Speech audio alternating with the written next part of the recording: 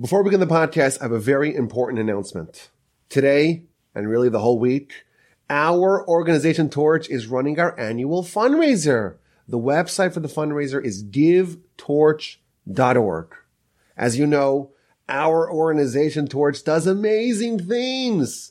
We have the best rabbis on the planet. Of course, I am not biased when I make that assessment. We have the best Torah podcasts on the planet. And again, I'm not biased about that. But we have a lot of expenses. We're a nonprofit. There is no steady flow of income. And the only way that we could pay our bills, and we could pay the rabbis and the rebbitzins and pay the rent for the amazing Torch Center and to pay for all the amazing things we need to do here at Torch, the only way we do that is via the generosity of our friends and supporters. We have to fundraise. Now, some organizations like to fundraise all the time. Every time you provide services, you provide value, you ask for some support. After all, you're a nonprofit. But at Torch, we have a different philosophy. The whole year long, we provide Torah, we provide Jewish wisdom and insight, all for free. The Torch Center is all for free. The podcasts are all free. And then once a year, we do a week of fundraising. We do a blitz of fundraising at givetorch.org.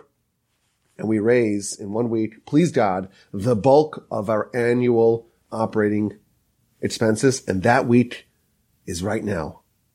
And after all, you are listening to our podcast. You enjoy our work. You appreciate what we do. You find our offerings to be interesting and educational and valuable and compelling.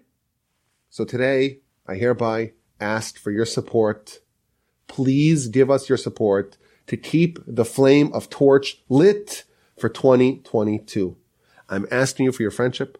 I'm asking you for your generosity. I am asking you, please go visit right now, givetorch.org. There is a link in the description of this podcast. Visit the website, givetorch.org, and make a donation to Torch. This is a matching fundraiser, which means that every donation at givetorch.org will be tripled by an incredible group of matchers. So please give what you can give. Support the annual fundraiser. Amplify your donation. It's going to be tripled. And help make this campaign a success. If everyone listening right now stops what they're doing and visits givetorch.org and gives what they can give, this campaign will be a success, and the great work of Torch will continue. The flame of Torch will continue. It will shine brightly for another year. Without your support, I certainly wouldn't be able to do the podcasts. Torch wouldn't able to be functional. We'd have to close. And I don't know what I would do. I would maybe sell mortgages or cabinets, work in healthcare, become a lawyer. I'd have to find a new job. But thanks to you, thanks to the generosity of the supporters of our organization Torch, Torch is able to teach and spread Torah in never before seen scales just via the podcasts.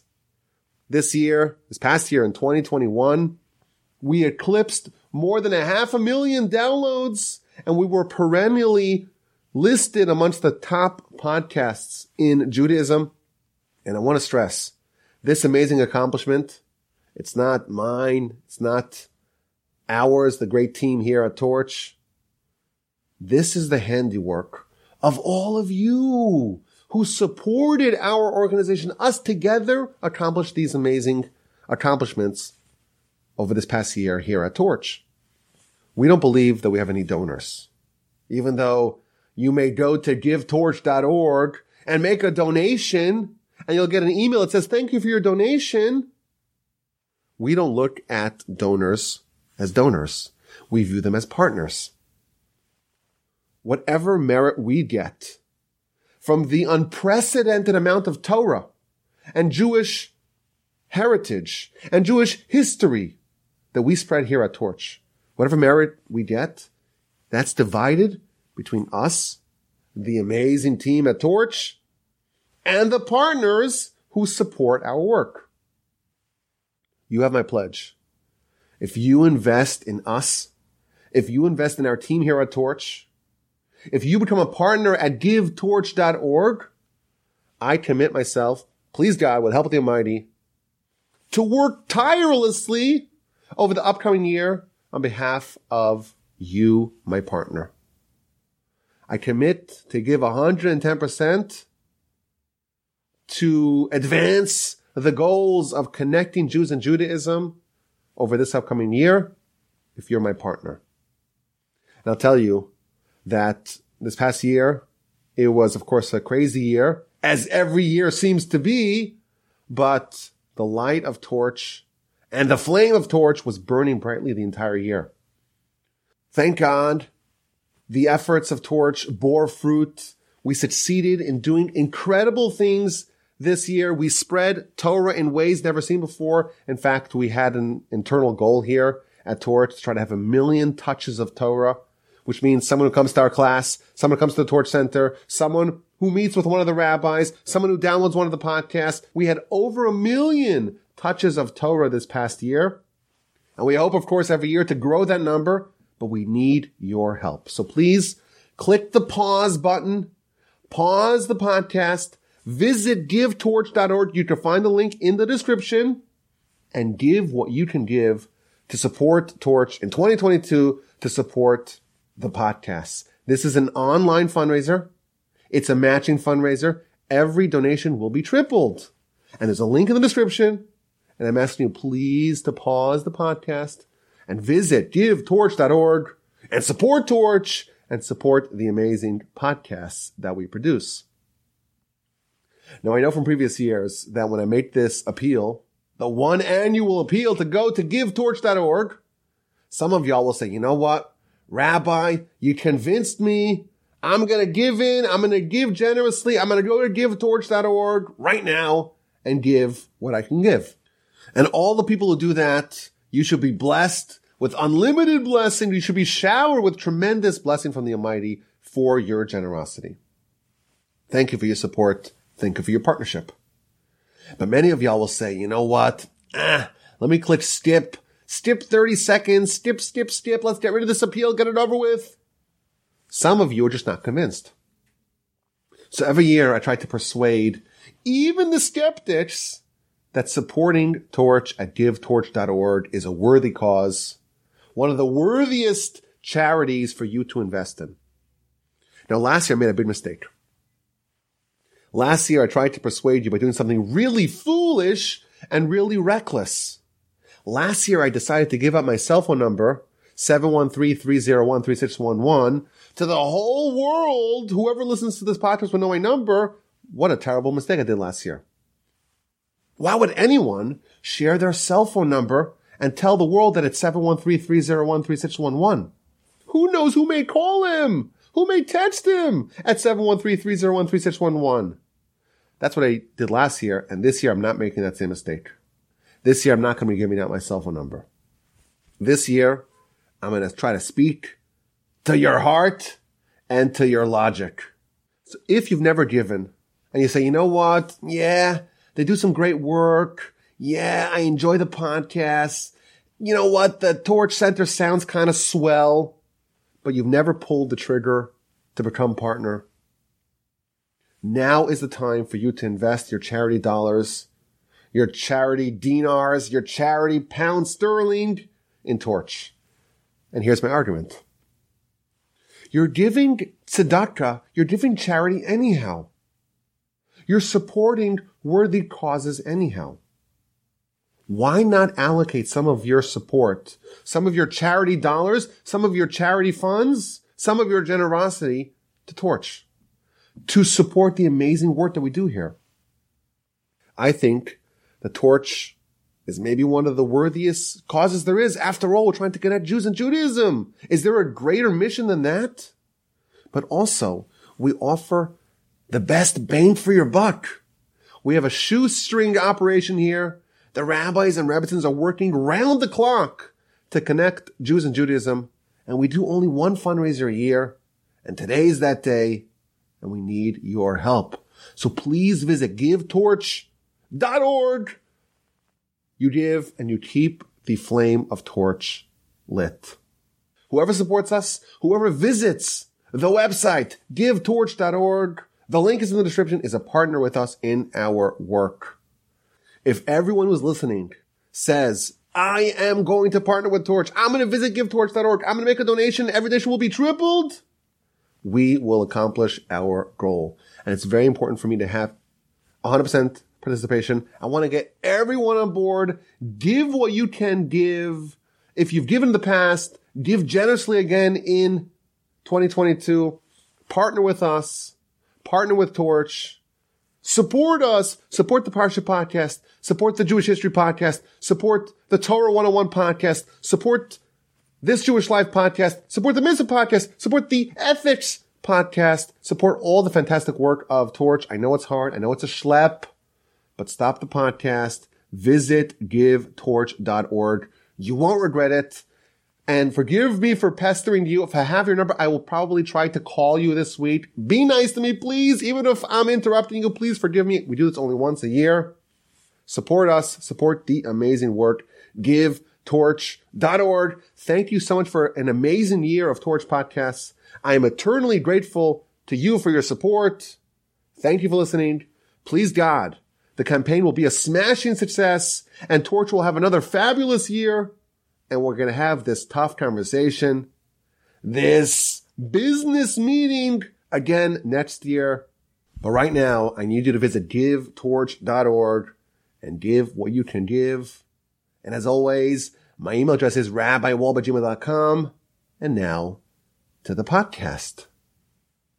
This Ethics Podcast is dedicated anonymously by a kind and generous friend of the podcast and friend of Torch, and he wanted to share the message with the audience from Psalms 40:17. Yasisu v'yismechu b'cha kol mevatshecha. May they rejoice and be glad in you, all those who seek you. Yomru samid yigdal Hashem ohavechu asecha. May they always say, Hashem, be magnified, those who love your salvation. And of course, we thank him for his friendship and his support and his generosity.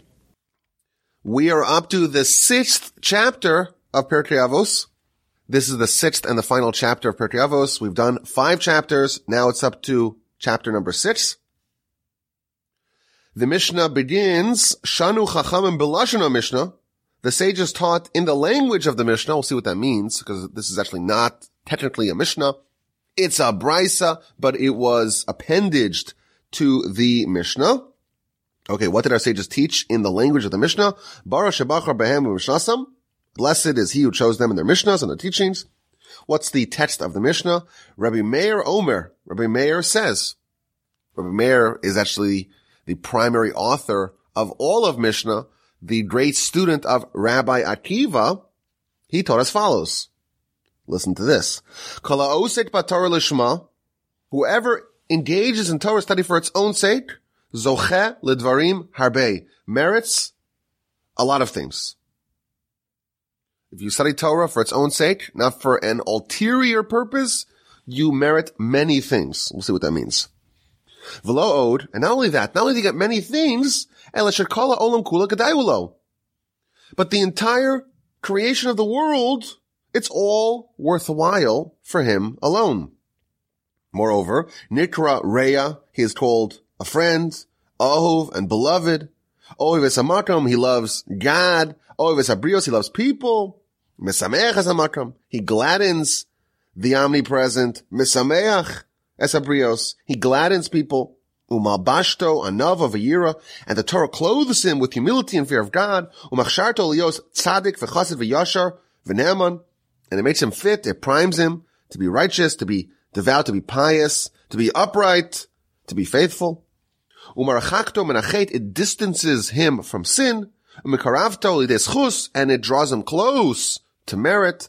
V'nehenim mimenu etzav v'soshia, and people enjoy from him counsel and wisdom, advice. Bino Dvura, understanding and strength. Shenemar li etzav v'soshia. Ani bina li Dvura. V'nosedes lo malchus u'memshal, it gives him kingship and dominion, v'chitor din, and analytical judgment, umegalim lo razei Torah. And they revealed to him the secrets of the Torah. V'naaseh k'ma'ayon hamiskaber. And he becomes like a wellspring that flows ever stronger. U'kenahar she'eino posek. And like a river that never ceases. V'havet tzanua. And he becomes modest. V'erech ruach. And one patient of spirit. U'mochel al albono. And he forgives those who insult him. U'megadalto. U'meramamamto. Al kol hamasim. And it makes him great. And it exalts him above all actions. Welcome to the 6th chapter of Pirkei Avos. This is a very unique chapter. It's a chapter that deals primarily, or exclusively really, with Torah study and the greatness of Torah study.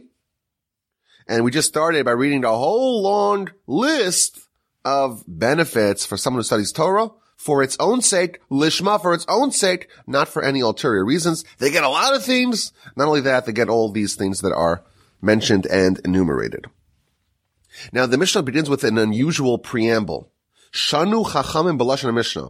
Our sages taught in the language of the Mishnah. So the commentaries explain, Rashi explains, everyone explains that this is actually not technically a Mishnah. Instead, it is a brisa. Now, what exactly does that mean? There is an era of sages called the Mishnaic era. And we meet people like Hillel and Shammai and Rabbi Yochanan and Zakkai and Rabbi Eliezer and Rabbi Yoshua and Rabbi Meir and Rabbi Akiva, Rabbi Tarfon, a lot of famous rabbis who are featured in the Mishnaic era. And they taught. And they taught their students and they codified the oral law and they organized the oral law. And eventually this was all compiled into the Mishnah, which is the book of laws of the oral Torah, by Rabbi Judah the Prince. And he took the writings of Rabbi Meir and he supplemented to the writings of Rabbi Meir to organize and codify the Mishnah. Broken down into 6 general sections or 6 orders. Shisha Sidrei Mishnah. 63 different books, all of oral Torah in the Mishnah. There were teachings from that same era that were not included in the Mishnah. Instead, they are what's called brisas, a brisa or brisos. And they're included in other books, and they're featured very often in the Talmud. Talmud's peppered with teachings from the Mishnah and the brisa. And our chapter is technically not a Mishnah, it is a brisa. And therefore, before we read this Mishnah, we have to know it's actually not technically a Mishnah. We could call it a Mishnah. It's chapter 6 of the Mishnah, but truthfully, it's not, in fact, technically a Mishnah. And Rashi explains that because these teachings in the brisa are related to the benefit of Torah study, therefore it's part of the tradition to always include it in the book of Pirkei Avos, in the book of Mishnah Pirkei Avos. But it's interesting, if you look at the commentaries, there are some commentaries that only give commentary on the Mishnah on the first 5 chapters and not the 6th and final one. Now, the Chassid Yavitz, he is one of the commentaries that does in fact offer commentary on the 6th chapter. And he says that the entire purpose of the first 5 chapters of Pirkei Avos was to arrive at chapter 6. Chapter 6, the one we're about to embark upon, this is an entire chapter that talks about Torah study and the greatness of Torah study and the power, the awesomeness of Torah study. But in order to have Torah study, you don't prepare for it like you prepare for any other discipline. Any other discipline, you have to do maybe the prereqs. But the prereqs are very much connected to the actual subject you want to study. What are the prerequisites of Torah? The prerequisites of Torah are to have good character, are to have refined character, to make yourself into a vessel that is spiritually ready and fit for Torah study. You would say that ethics and morals and character should not have anything to do with a discipline of wisdom. You could be an incredible physician or architect or engineer with bad character.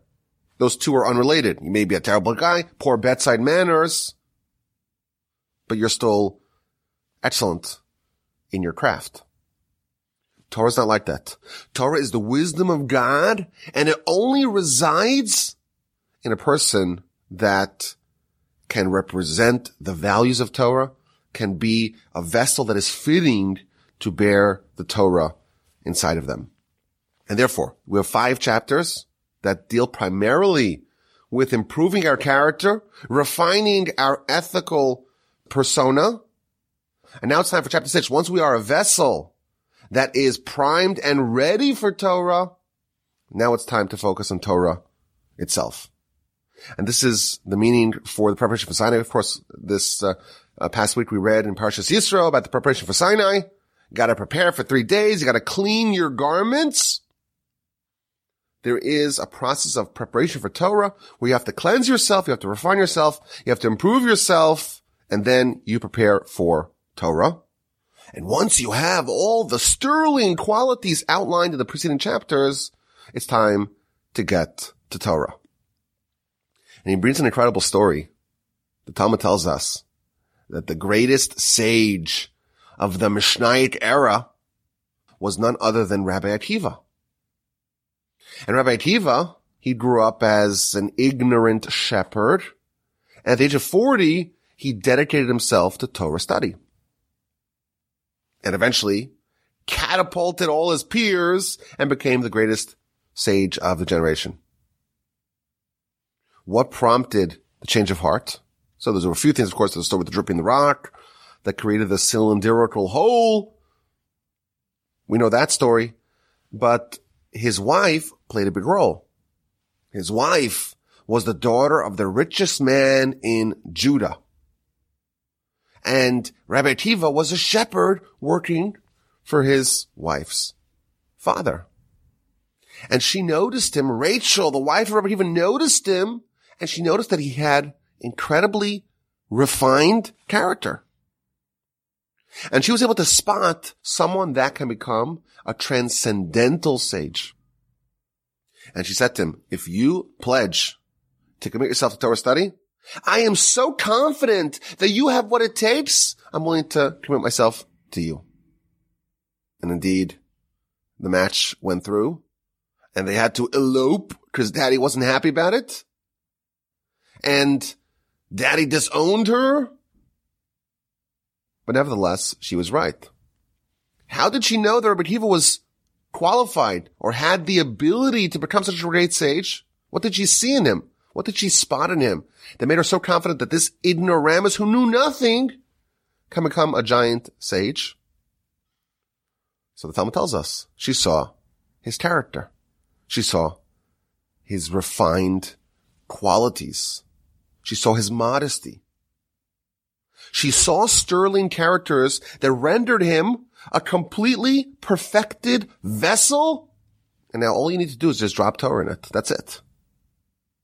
99% of the job is done, even though he's totally ignorant, because now he has the vessel. And the better the vessel, the easier it is to stuff it with Torah.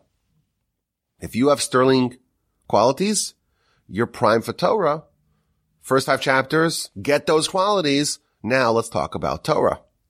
And by the way, there's a tradition to read Pirkei Avos, to read the chapters of our fathers, ethics of our fathers, in the weeks preceding Shavuos. On Shavuos, that's the festival that we celebrate the getting of the Torah. You want to prepare for Torah, spend the time, on the preparation, get those qualities, make yourself a vessel worthy of absorbing Torah. And then chapter 6, Torah itself. So we have this brisa that talks about the power of Torah. And it starts off by telling us, whoever engages in Torah study, lishma, for its own sake. What is the idea of Torah lishma? There's 2 kinds of Torah study. There's Torah study that's lishma, and that begets all of the amazing accolades of our Mishnah, or our brisa. And then there's all other kinds of Torah study that don't have this result, that don't engender these tremendous qualities. What is the definition of Torah lishma, Torah for its own sake? Now this term appears in many places in Jewish literature. For example, the Talmud tells us in a bunch of places, in the book of Sanhedrin, in the book of Nazir, in like 4 or 5 places we read the following. Amar Rav Yehuda Marav, a person should always engage in Torah and mitzvos, even not lishma, even not for its own sake. Why? Shemetoch shelo lishma ba lishma. That through a person engaging when it's not lishma, when it's not for its intended sake, they will eventually come to engage in Torah study for its sake. We have this idea. The motivations behind mitzvos, the motivations behind Torah, it could be for its sake, or it could be not for its sake. And this Mishnah tells us, or this Talmudic teaching tells us, a tactical idea. It's important to get your reps in Torah and mitzvos. Even if it's not perfect, even if it's not lishma, even if it's not for its intended sake, do it, because that is the way for you to whet your appetite, get a taste of the flavor of Torah, and eventually, hopefully, you will graduate to doing it for its intended purpose. But there's an amazing idea applied to this Talmud. It says that you should study Torah and do mitzvos, even shelo lishma, even when it's not for its intended purpose. Why?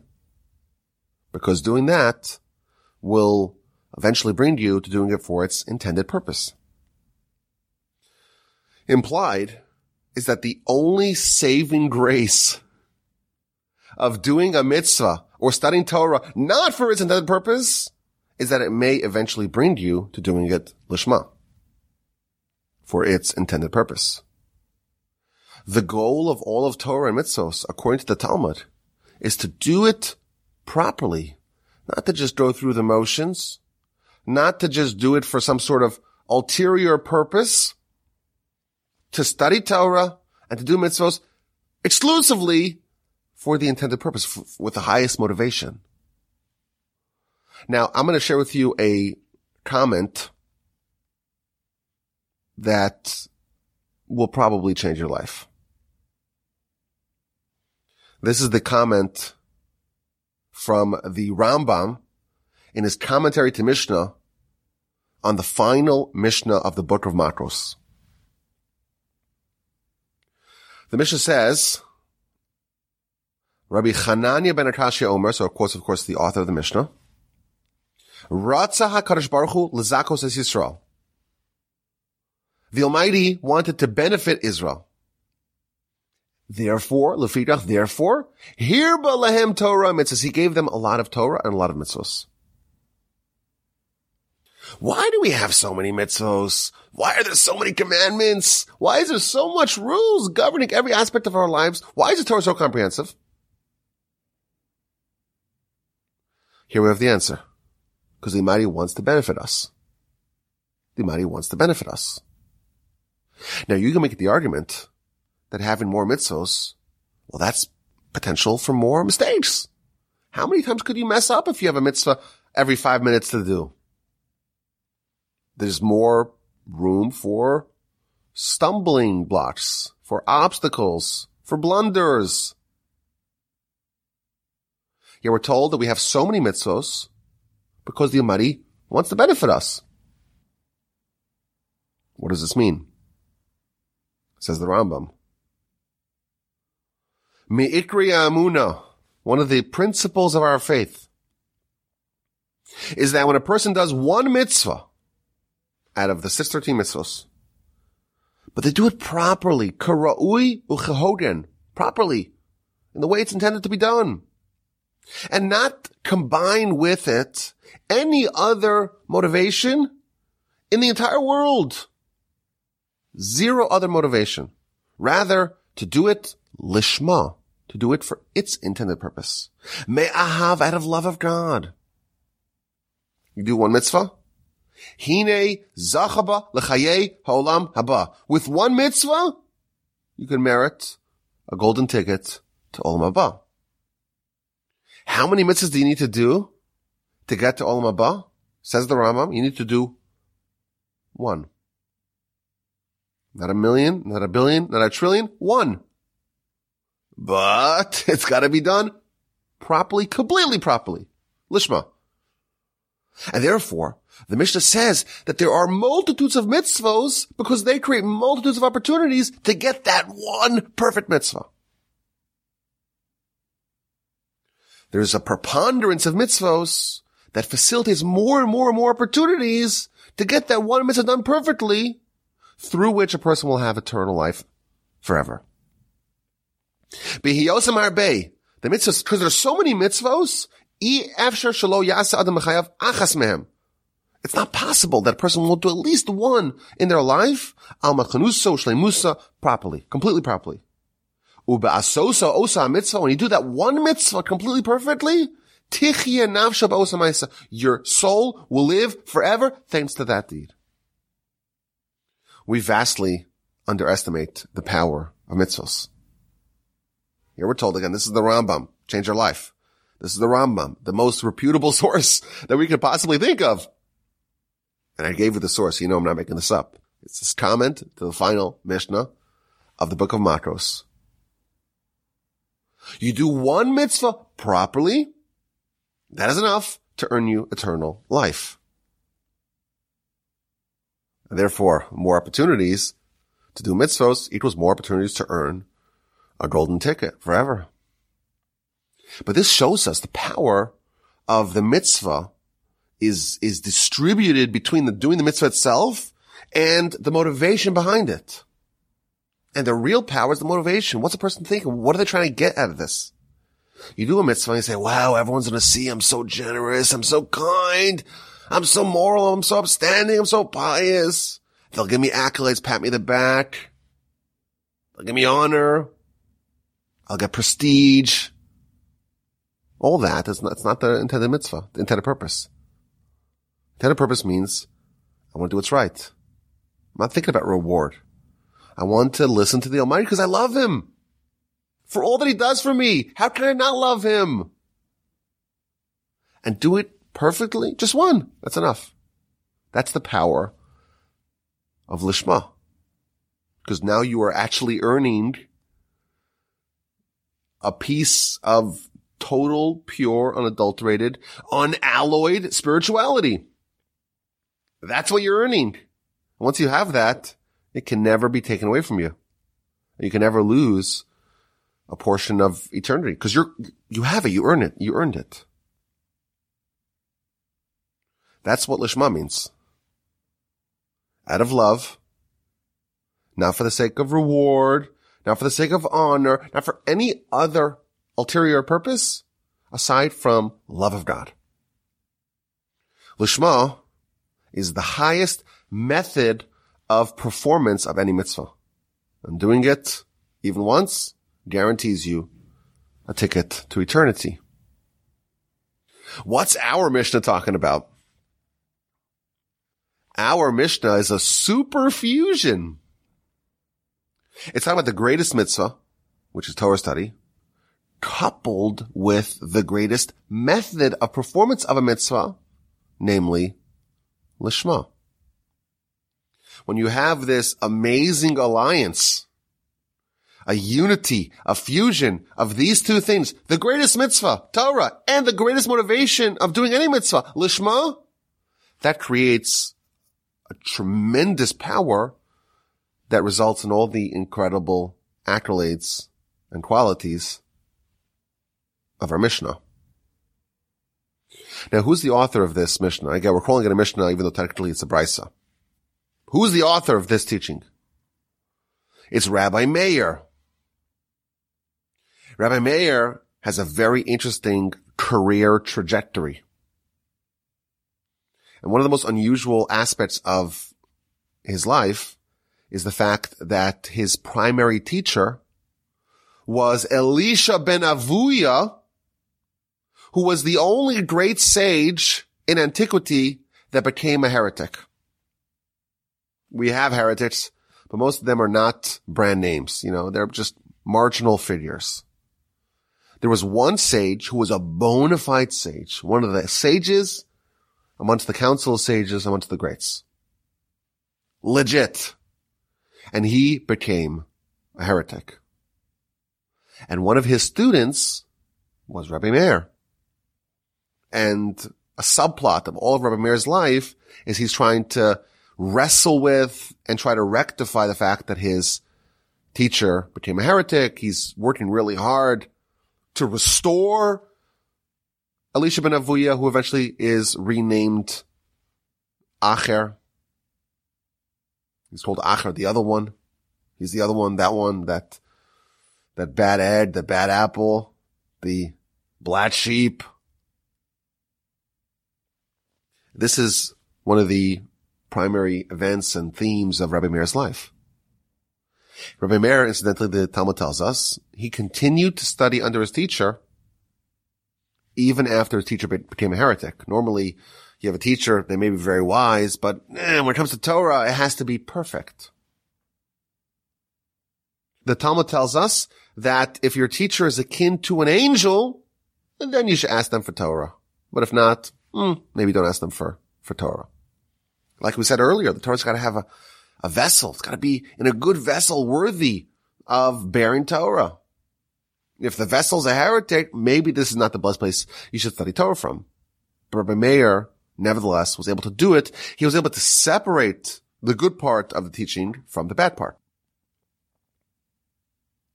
Comes along Rabbi Meir and tells us the idea of Torah lishma. It's got to be for the right intended purpose. Why was Elisha ben Avuya, the teacher of Rabbi Meir, why did he eventually go awry and become a heretic?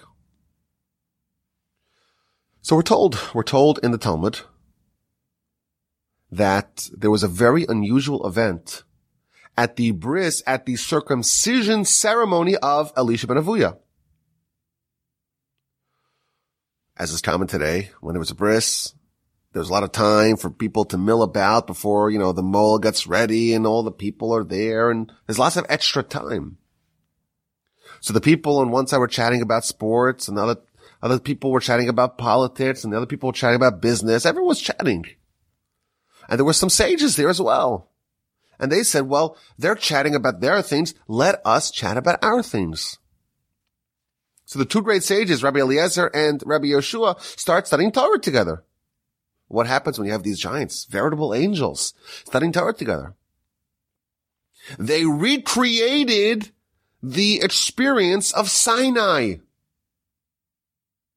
Sinai, we read about in the Parsha. Sinai, there was fire and cloud, and everything was trembling.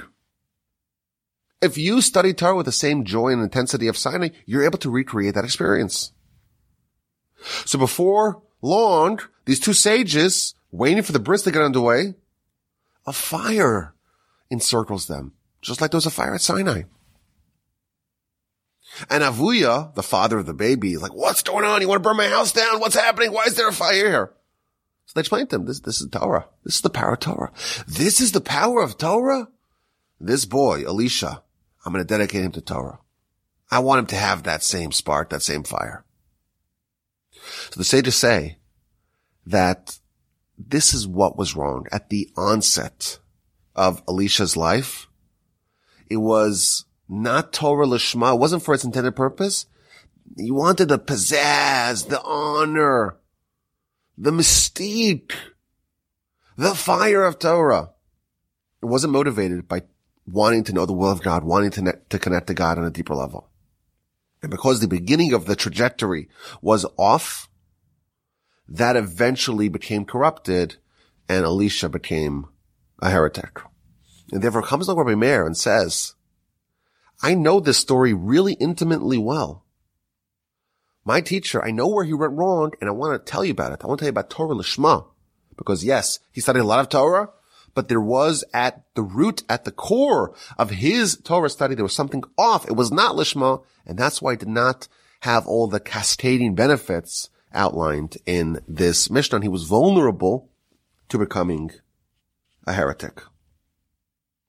Now, there's a very important and famous piece from the Ruach Chaim, authored by Rabbi Chaim Volozhiner, who wrote the famous book Nefesh HaChaim. And he talks about what Lishma actually means. And he's trying to caution against someone thinking that Lishma is all about the devotion, and I want to sing songs, and I want to praise God, and that's going to be my Torah study. I'll have lots of songs and music, and it'll be a very uplifting experience. That is not Lishma. Studying Torah, Lishma, it means turning over every stone to try to discover and uncover the will of God.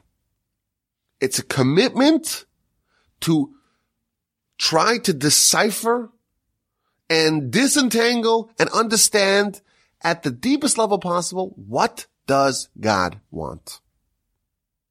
Torah Lishma, for its sake, means for the sake of Torah. It doesn't mean that you divorce Torah from its source, of course.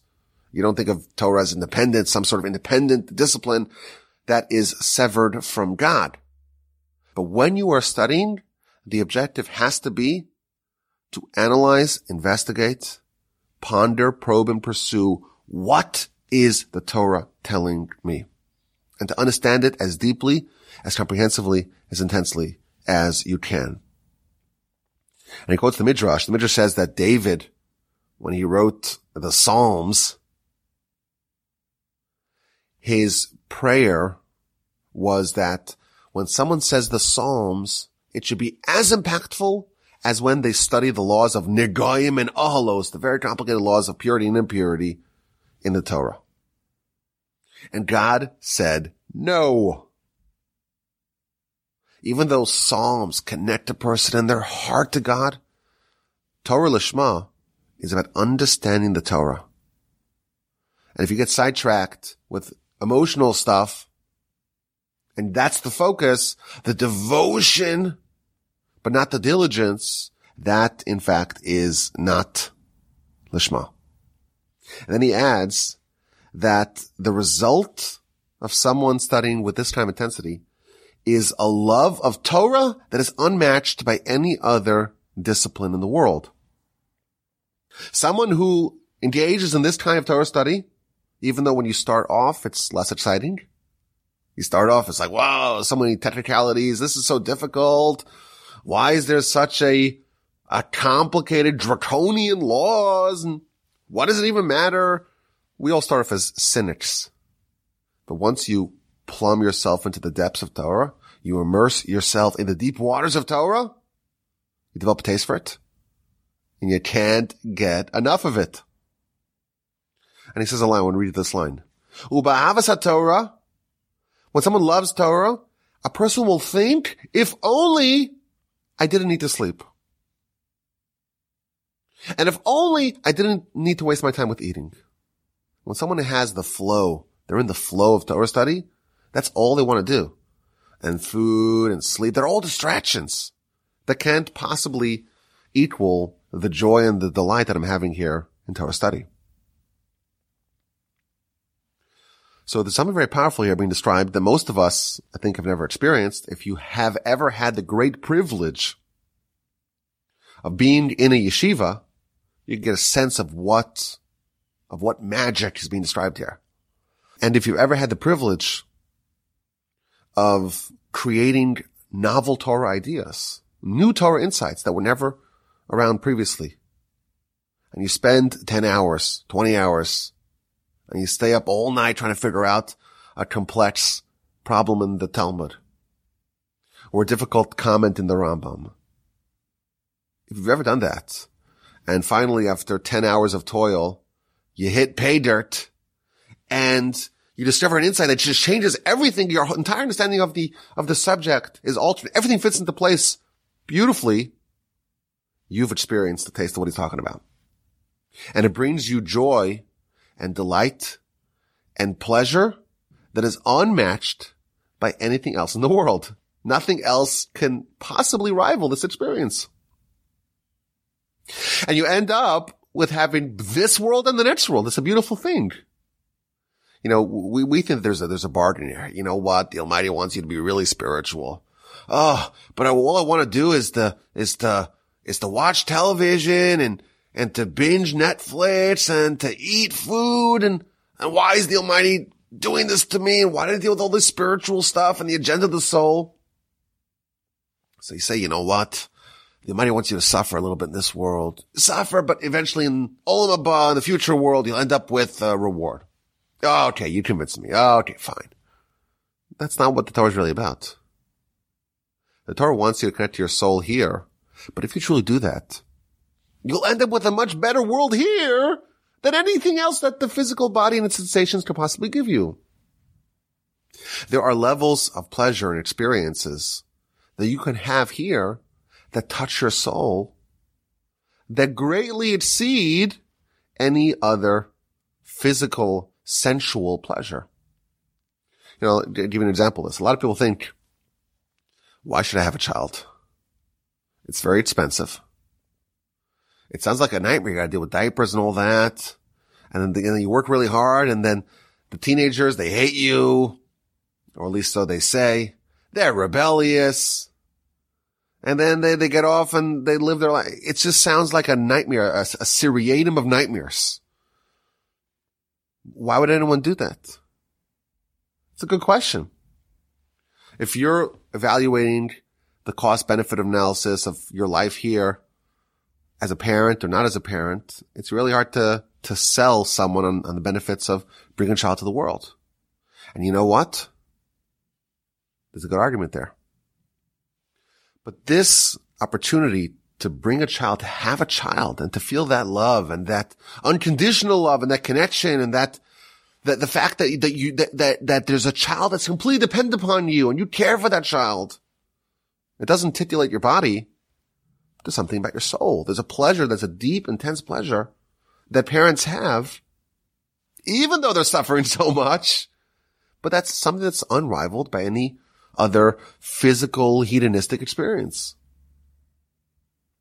The Almighty wants us to have not just a life here of misery and want and lack and asceticism and suffering and live a monastic life with no pleasure.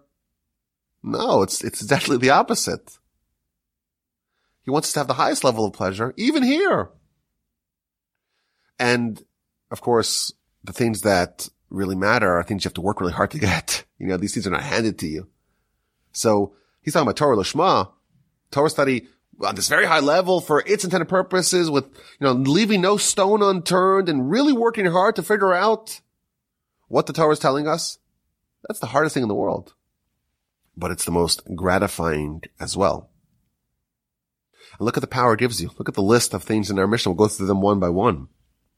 There is power in Torah study that is unlocked when you do it properly for the best and highest intended purposes. If you don't have those motivations, well then you've lost the power of Torah. It's still a great thing, of course. It's something that you should do tactically because maybe eventually you can arrive at the destination, but you will not be able to unlock all these things. So what are the things that you get? Whoever engages in Torah study, lishma. So the first thing we're told is zoche lidvarim harbe, merits many things. Velo od, and not only that, not only there are many things, there's all these specific things. There are unnamed things that are not enumerated in this Mishnah. So what, in fact, are they? We have a list of all these amazing things, beloved by God, beloved by the people, happy with God, all these amazing things that are listed in the Mishnah. But it starts off by saying he merits many things. Well, what are those many things? So my grandfather used to always say from his teacher, the great Rabbi Yerucham, he used to say that a true Torah scholar exists simultaneously in two concurrent worlds. There's the inner world, and then there is the external world. A true Torah scholar has an inner existence that's completely hidden from all. And of course, there's an external existence that others can perceive. Some things about how a Torah scholar is transformed are perceptible, and those are the ones that are enumerated in this Mishnah. And some things are totally unfathomable. They're totally invisible to anyone else. And all we know is that there's something else going on there. Dvarim harbe, lots of things, but that is totally beyond us. And gives the analogy, just as God tells Moshe, you could see my back, but not my face. We're going to read about that in a couple of weeks.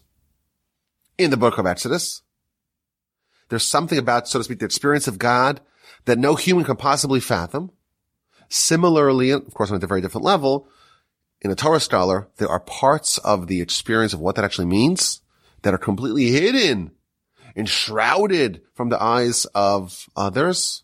And the only thing we could say about it, Zoche L'Dvarim Harbe, they merit many unnamed and imperceptible things to outsiders. The Ruach Chaim says something fascinating. As I mentioned earlier, it's incorrect to say that the bargain of Torah is, well, you study Torah and you do mitzvos, you suffer in this world, but okay, you'll make up for it in the next world. That's not the bargain. The bargain is you'll have the next world, but this world you won't lose out. Not only that, you'll have access, you'll have a portal to higher level experiences. The Talmud tells us that when someone studies Torah for not the correct purposes, not lishma, someone like that ends up getting what they want. They want honor. Let me study Torah so I get honor. They'll get the honor. They want money. They want prestige. They want access to the rabbinate. They'll get what they want. Torah, after all, is that powerful. So you want all those other things, you'll get it. But what about the person who studies Torah Lishma? Will they lose out? Says the Talmud, no. They won't lose out, and everything that the other person got via the not Lishma, they will get via the Lishma. And therefore, says the Ruach Chaim, when it says, Zoche L'Dvarim Harbe, they merit many things, that's not referring to anything specific. Whatever the neighbor who's studying Torah Shelo Lishma, not Lishma, whatever they get also goes to the person studying Torah Lishma. And then he says a second answer. He says that when you study Torah, a lot of what you study is not relevant to you practically. So if you study Torah about the laws of sacrifices, well, there hasn't been a sacrifice offered in thousands of years. Of course, we hope the temple will be rebuilt and we'll have an altar, we'll bring sacrifices. But it's been a really long time since we had a temple and since we offered any sacrifices. You look at the Jewish bookshelf and say, where are the laws of sacrifices? They said, no, it's not a bookshelf. It's a library. There is so much written on this subject. Talmud tells us that all the mitzvahs that we cannot fulfill, in a practical sense, the way to earn the spiritual merit of that mitzvah is by studying the Torah portions that relate to it. So if you study the laws about a sacrifice, it is as if you have offered that sacrifice. And that's the way to do all 613 mitzvahs, even though you can't, because it can't be, well, maybe I shouldn't say this. I don't know, maybe today you could, but ordinarily, at least in ancient times, you can't be a man and a woman, and a Kohen and a Levite and an Israelite and a king and a convert. There's laws that are given to all these different people, and you can't do all of them because it's not possible for one person to be all of those people. So how do you get all 613? The answer is you study the relevant Torah portions. Zoche L'Dvarim Harbe, you merit many things. All these mitzvos that you cannot fulfill in a practical sense, you merit it via Torah study. Now, in general, this Mishnah is just an amazing insight into the cascading benefits of Torah study. And I think that if you've never been privy to a real Torah sage, and there are very few of them in the world, much fewer in the United States, there's much more of them in Israel, but still, it's still very rare to find a bona fide Torah sage. But if you've never met someone like that, and I have, but if you never met someone like that, this whole Mishnah sounds like a fantasy. How can it be that you just study Torah and you get all these amazing benefits? It's unlike any other discipline. If you study law, maybe you'll become a lawyer. You study engineering or architecture or medicine. You get what you study, nothing else. Here we're told that there's a big overlap. You study Torah Lishma, Torah for its intended sake, and you get all these other amazing things. There are a vast number of other things that the Torah bequeaths upon those who study it Lishma. And it's very interesting. It shows us the power and the uniqueness of Torah. So what are these things? So it tells us that not only do you get a bunch of other things, but the creation of the entire world, or the whole world, is worthwhile for him alone. Commentaries tell us here that the Torah is the glue that binds the worlds together. Now, what does that mean? This world, if it were to be severed from the spiritual realms, this world would self-combust. Why? Because nothing physical can exist unless it has a spiritual life force giving it vitality. So this world has got to be connected to the spiritual world or else it ceases to exist. What are those pipelines? What's the glue that connects those worlds? Well, the Torah. Moshe, where did he get the Torah from? He went to heaven to get the Torah. And he brings it down to us, but the roots, the soul of the Torah is still rooted in heaven. And when you study Torah, you're accessing that wisdom, the heavenly wisdom, and that creates a bond between you and your environs and your universe and your world to the spiritual world. And through that connection, life and vitality can flow from heaven on high here.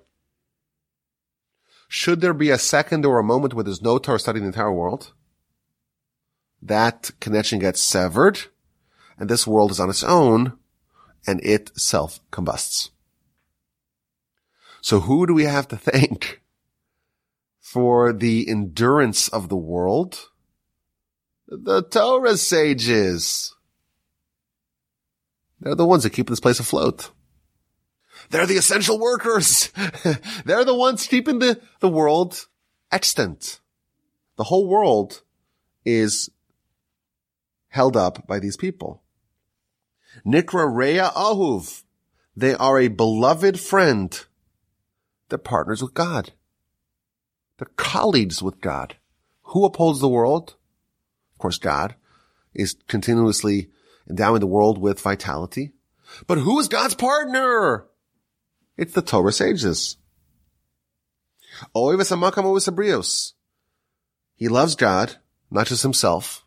If he loved himself, then he would focus on all the things that he could get out of Torah study. But he studies Torah with the love of God, and he loves humanity. Why would someone who studies Torah, Lishma, love humanity? So here's the answer. When someone earns a taste in the finer things of existence, they cease to covet all the small pleasures of this world. The Chassid Yavit says something amazing here. Hate is artificial. The natural state of mankind, is to love humanity. And the only reason why we don't love each other is all a byproduct of bad character. Envy, lust, pursuit of honor. These are the roots of hate. But once you're someone who's elevated, and you're not thinking about the petty little stuff of this world, well, the natural result of that is that you will love humanity. And you will give joy to God, and you will give joy to humanity. You're making God happy because you're studying His Torah. And that prompts God to bestow to the whole world more goodness, and thereby you make humanity happy. And it clothes him with humility and fear of God. Someone who's living on this higher level, they take life really seriously. And Torah works in the opposite way, in that, if you have a great wise person, a great physicist, a great physician, a talented surgeon, sometimes they say, look how powerful I am, look how amazing I am, look how incredible I am. It makes them very haughty. You watch a football game, and the players are all convinced that they're so talented, and they show off, and where's the humility? Well, they had humility before they were good, and now they're good. So there's no humility. Torah works in the opposite way, that the greater Torah style you get, the more elevated and refined you get, and the more humility you have. And again, I've seen this with my own eyes. Great sages, giant scholars, with no bravado, no air of superiority, lifting up all the people around them. Unbelievable thing. It prompts someone, it makes them fit to become a tzaddik, a chassid, a yashar, an eman, a righteous person, a devout person, an upright person, and a faithful person. Torah primes you, but here's the idea of Musar.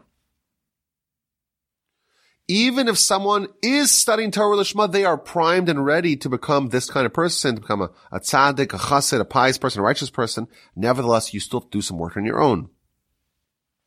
Okay. It distances him from sin and brings him close to merit. What does that mean? First of all, it says it doesn't save you from sin. It distances you from sin. When someone is engaged in this high level of living, there is a gulf, a delta, a distance between them and sin. They still need to resist, but it's much easier. The sin is out of their orbit. By contrast, the mitzvos, the merits, the righteousness is now closer to them. It's in their orbit. And this is the opposite of the default. We had a Mishnah earlier in Ethics of Our Fathers that tells us that we have to ratz l'mitzvah kalak v'chamura. We should run and pursue an easy mitzvah as if it was a difficult mitzvah. Uboreach min avera, and we should flee from sin. That implies that the mitzvos are fleeing from us and we have to chase them down, pursue them, and the sins are pursuing us and we have to run away from them. The default state of man is that the mitzvah is running away and the sin is running towards. Someone who studies Torah Lishma changes that calculus. There's now distance between them and sin. The sin is running away from them. And there is proximity between them and mitzvos.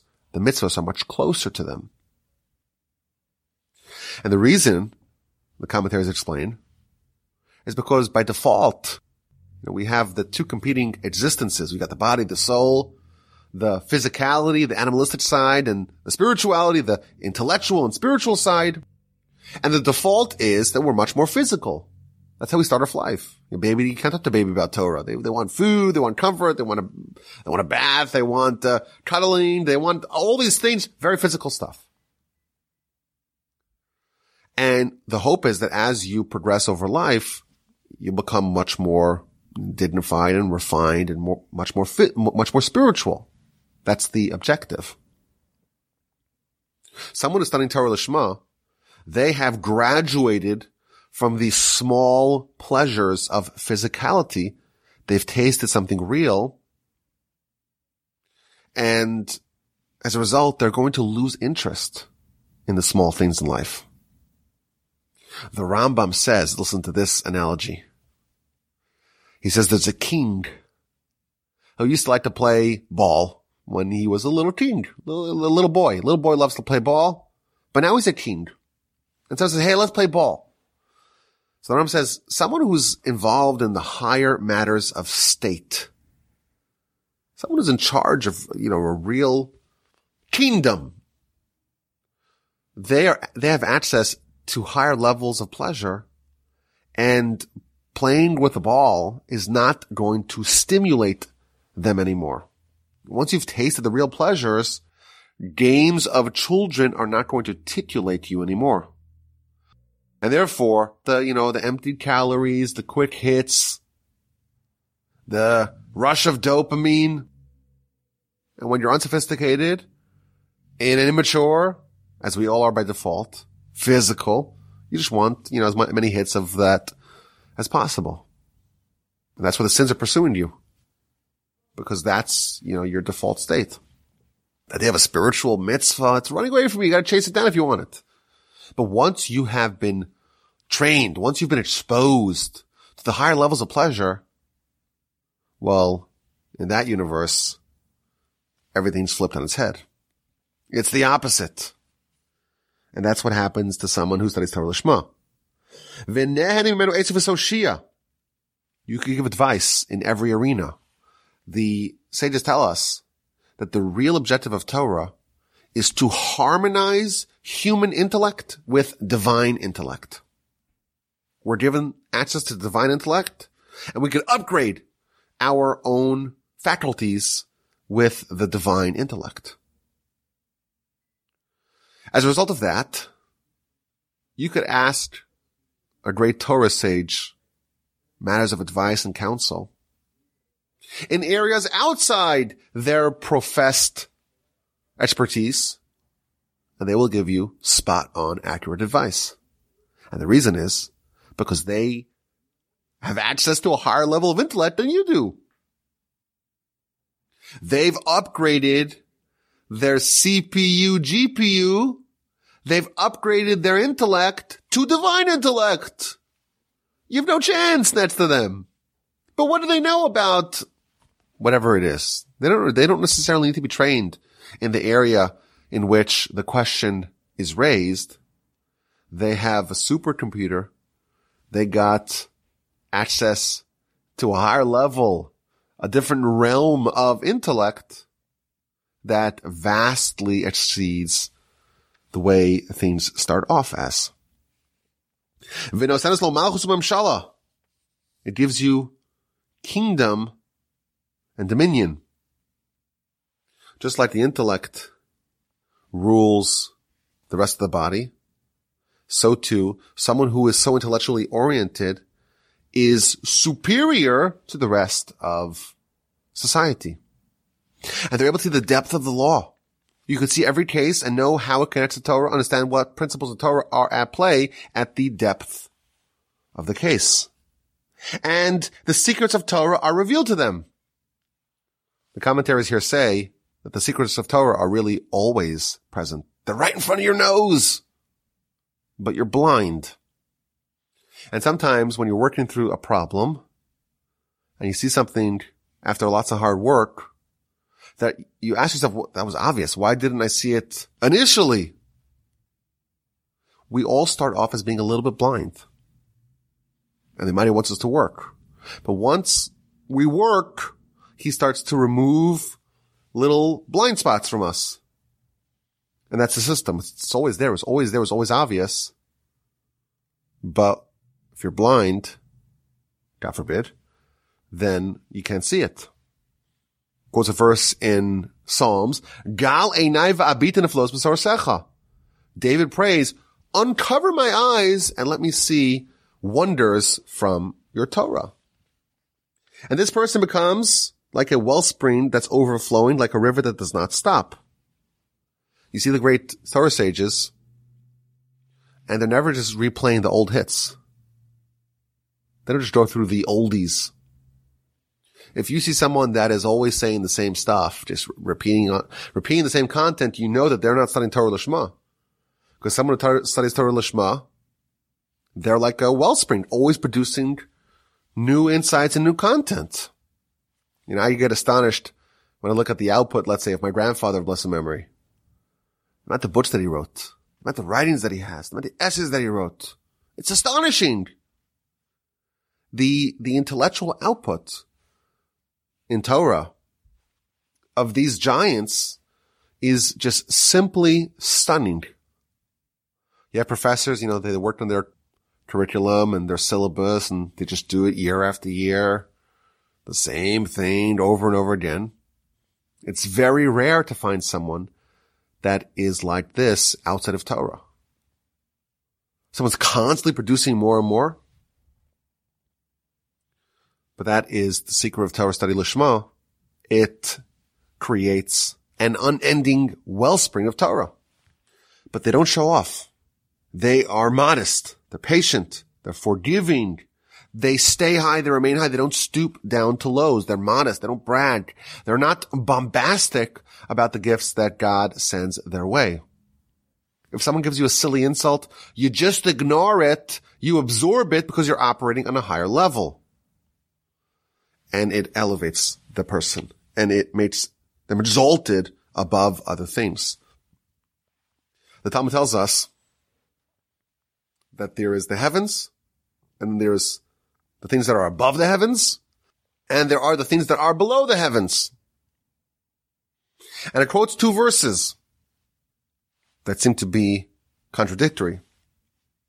One verse says, your kindness, i.e. God's kindness, is amazing up to the heavens. And then a second verse in Psalm says, your kindness is great even above the heavens. So which is it? Does God's kindness end at the heavens, or does it exceed the heavens? Says the Talmud, it depends. If it's Lishma, if you're studying Lishma, then it is even above the heavens. If it is not Lishma, then it's only till the heavens. This is this idea. A person via Torah study Lishma can become supernatural above the heavens. If you've never met a real Torah sage, this Mishnah sounds fanciful.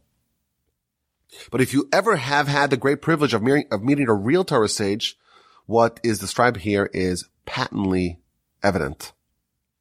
The Chazon Ish, for example, when he was 13 years old, he committed himself to studying Torah Lishma, and he had every single one of these qualities. Every quality enumerated in our Mishnah / Brisa is found in genuine Torah scholars. I always say that the best proof for the divinity of Torah is this. This Mishnah is the best proof. When you meet people that have such sterling qualities, and there's no flaws, and you try to find a flaw, and the more you know them, the more intimate you are in seeing their character, the more refined they are. Normally it's the opposite. People could portray themselves as being very righteous, but when you get to know them, you see that there's all kinds of corruption. It doesn't work like that with Torah scholars. Torah scholars, the closer you are to the epicenter, the greater you discover that they are. Where does that come from? It comes from studying Torah Lishma and all the things that it begets. My grandfather, blessed memory, he gave a eulogy to one of the famous rabbis of the 20th century, Rabbi Shlomo Zalman Auerbach. And he went through this Mishnah thing by thing and gave an example of how the great sage truly embodied all these characteristics. Kindness, gentleness of character, giving everyone counsel, encouraging other people, humble, forgiving, constantly producing more Torah, insight and wisdom on a completely different level. I was thinking this is an amazing pitch for Torah. And it's even more amazing if you ever have the opportunity to actually see it. My grandfather, blessed memory, used to always say that if you have a chance to actually meet a real Torah scholar, and again, there are much fewer today than there were in the past, and most of them are actually in Israel. But if you have an opportunity, elbow your way into their inner circles, and it's not going to be easy because they're hounded. It doesn't matter. Elbow your way in to see them up close, because it's forever going to change your relationship with Torah, and it may change your life. So here we go. We're on the 6th chapter, the 6th and final chapter, and we're learning all about Torah and Torah study. And we read about Torah study Lishma for its sake. And the Rambam tells us one mitzvah done Lishma is forever going to change your life. You have access to eternity that you can never lose. But look at how many tremendous gifts are bestowed upon someone who studies Torah Lishma. Thank you for listening to the podcast. Again, a reminder, please visit givetorch.org. Every donation is tripled. We need your support. The website is givetorch.org. My email address is rabbiwolbe@gmail.com.